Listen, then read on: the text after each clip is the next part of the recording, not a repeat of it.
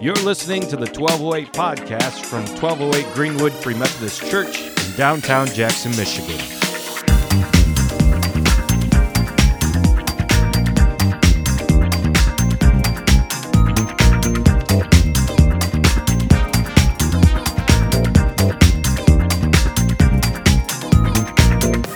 We're going to continue chatting with our message now. Now, if you have questions while we're going through the message or comments or whatever, feel free to leave them down in the chat. I will do my best to kind of chat with people as I preach. I don't know if I'm able to multitask like that, but, you know, happy to give it a shot.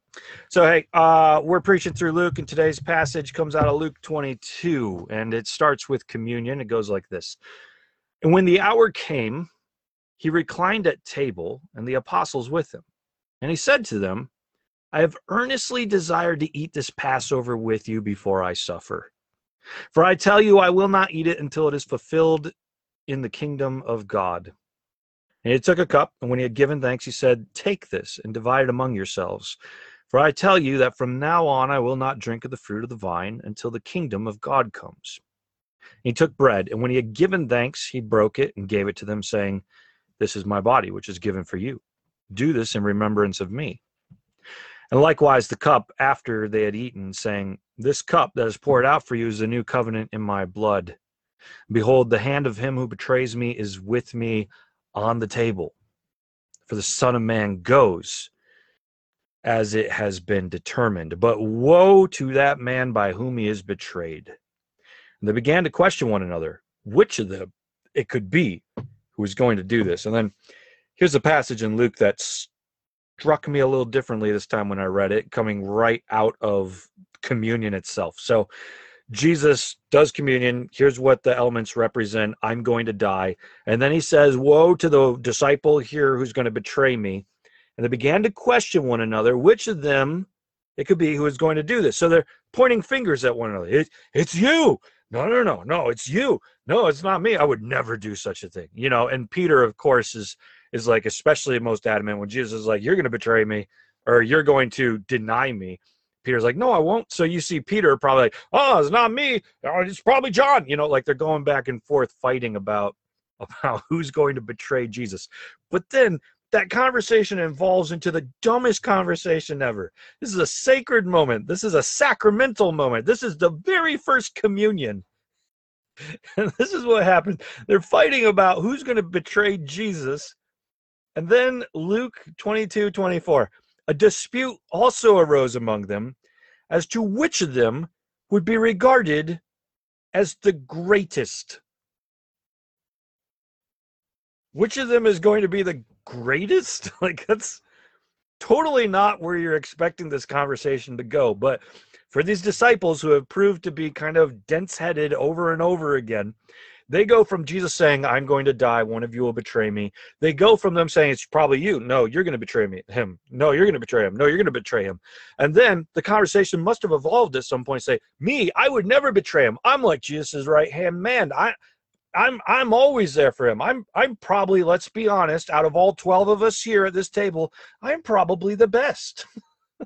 To which someone else would be like, what are you talking about? You think, no. You think you're the best? You remember what you did yesterday and Jesus rebuked you for that statement that you made? He told you not to. You think you're the best. Well, I think I've been going with him full force and more full force than you've been. And you can just imagine how dumb of this a conversation must be. Like in the midst of this sacred, sacramental, amazing moment of communion, suddenly this profane moment of narcissism just breaks through with them starting to discuss who is the best disciple. And Jesus responds to them, the kings of the Gentiles exercise lordship over them, and those in authority over them are called benefactors, but not so with you. Rather, let the greatest among you become as the youngest, and the leader as one who serves. For who is the greater, one who reclines at the table or one who serves? Is it not the one who reclines at the table? But I am among you as the one who serves. For you have stayed with me in my trials, and I assign you, as my Father assigned to me, a kingdom, that you may eat and drink at my table in my kingdom, and sit on thrones judging the 12 tribes of Israel. So at the end of this, Jesus does give them the heads up. Yes, you will have authority. Yes, you will reign. But then he looks at them, and when it comes to being like great on earth and being the greatest and the best, he looks at them and says, not so with you. That's not how it works for the people who follow me. You are to make yourself humble. You are to make yourself the lowest of the low. Usually it's the firstborn in this culture who gets the best stuff, and Jesus is saying, no, you act like the youngest. Usually it's the leader who gets all the privileges, and Jesus is like, no, you act like the janitor. Usually it's the greatest ones who get to sit in the greatest places, but Jesus tells us that the kingdom of heaven is completely upside down, that the social classes are flipped. Jesus actually tells us many times, it seems, throughout the Gospels, that the greatest on earth who enter into heaven will be the least of heaven. And the least on earth, you know, the people at the bottom of the ladder, the people at the bottom of the social class, the people who have given up so much to follow Jesus, those people at the bottom, the least of these, will actually be the greatest in heaven. And that kind of messes with your mind a little bit, because a lot of times we're thinking like when we get to heaven, everything's just going to be like, everybody gets a perfect division of land and a perfect division of gold roads and this and that. I don't know why I'm British all of a sudden. But there's like this idea that like when we get to heaven, everybody's just going to be great. But it actually comes up quite a bit. Like, don't store your treasures on earth. Store your treasures in heaven.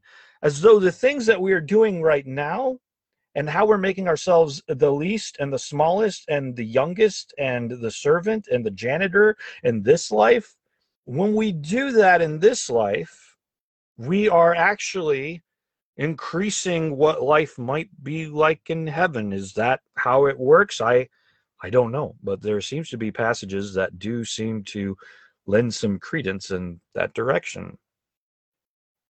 And so Jesus looks at his disciples, who at one point were arguing about who would betray him, then started arguing about who's the greatest, and he tells them, that's not how this thing works. That's not how heaven works. We've talked about this.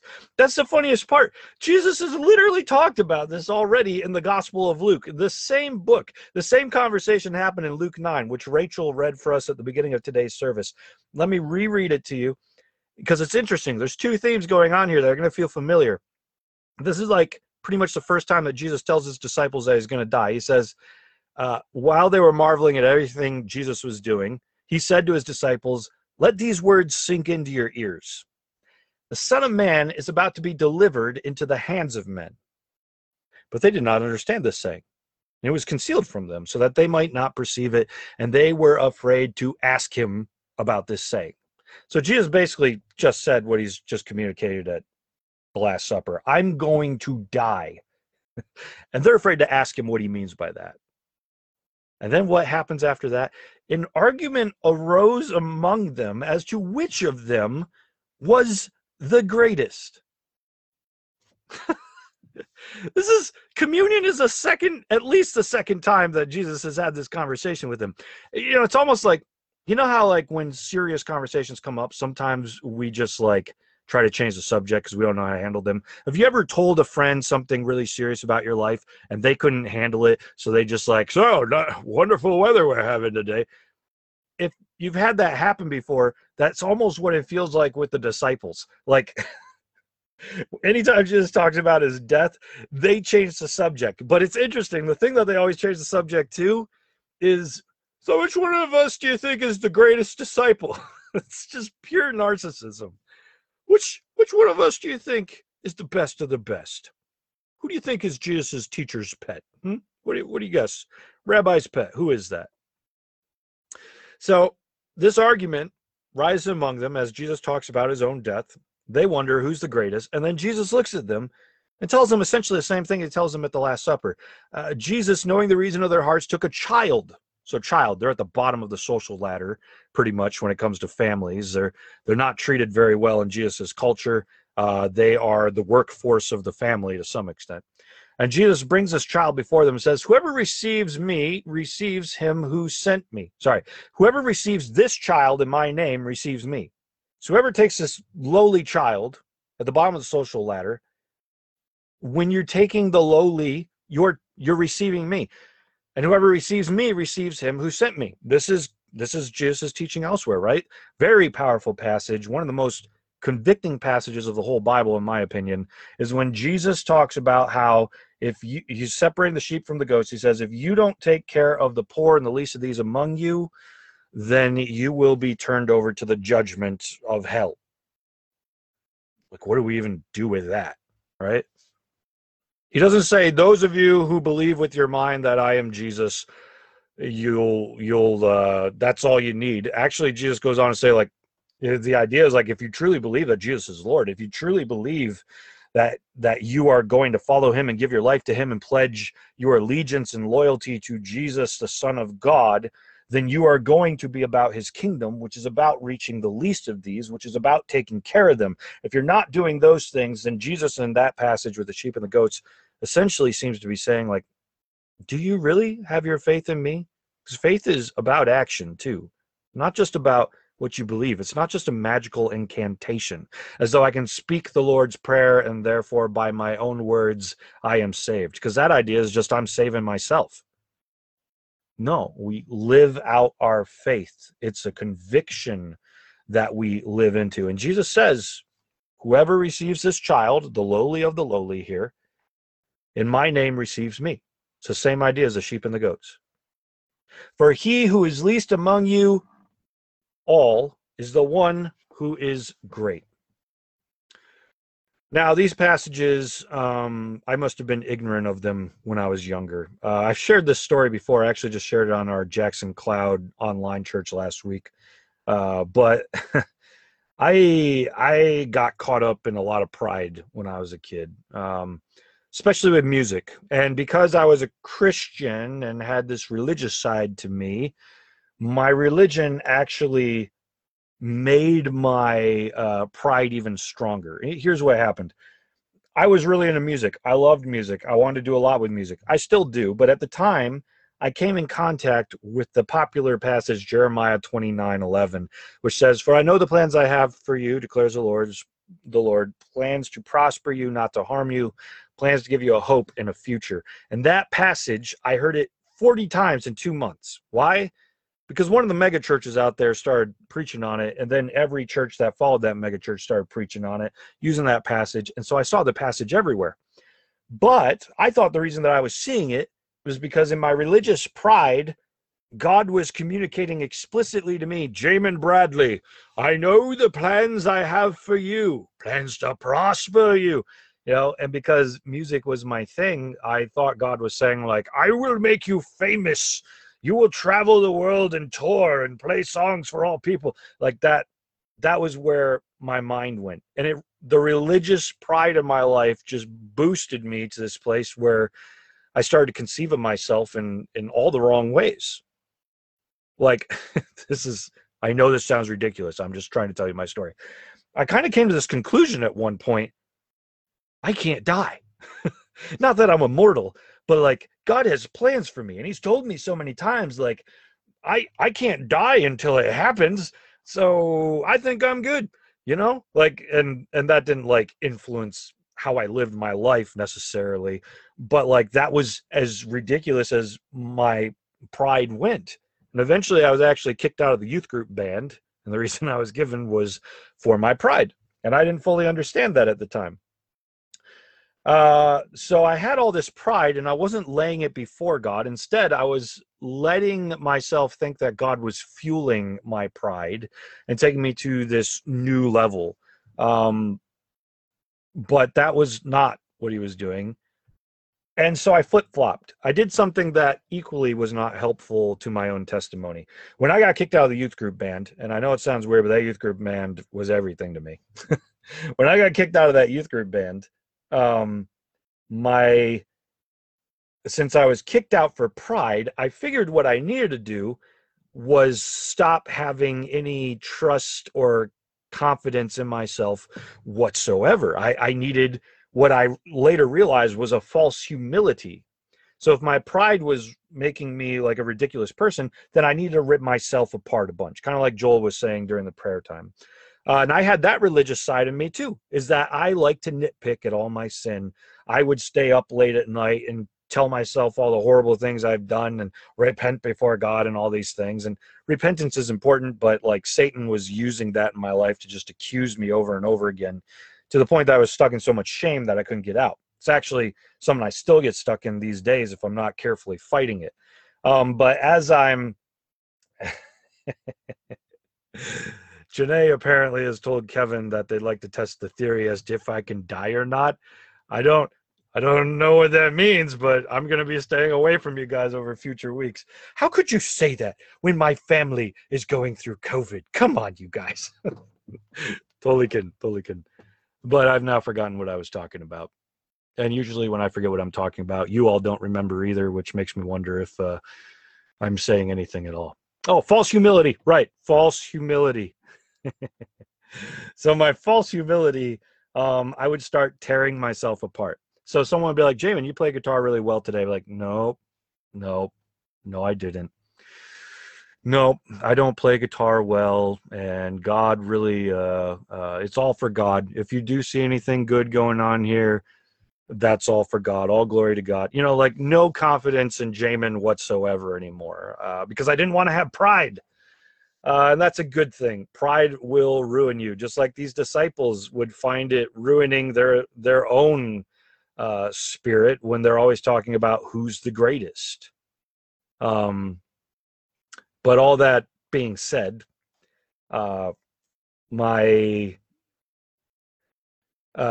humility took a long time it took a long time for me to learn how to find the balance between recognizing that I am a person who God loves and can take pride in myself in certain ways, and finding out what humility means.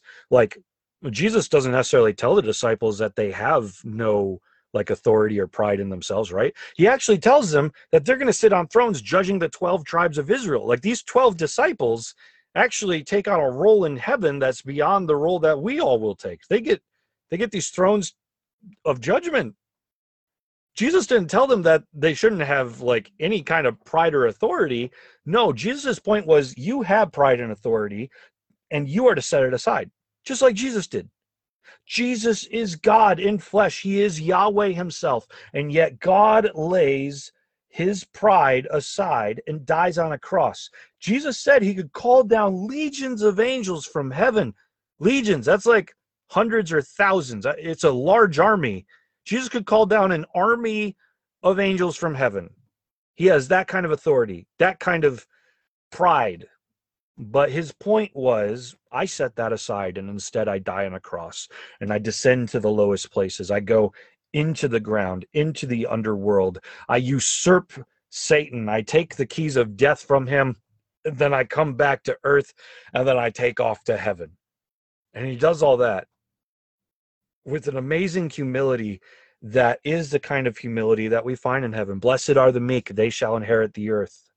When the new heavens and new earth come, it's going to be for us meek people, for us who practice gentleness, for us who practice lowliness, for us who practice peacemaking. And so the absence of pride is not to have no confidence.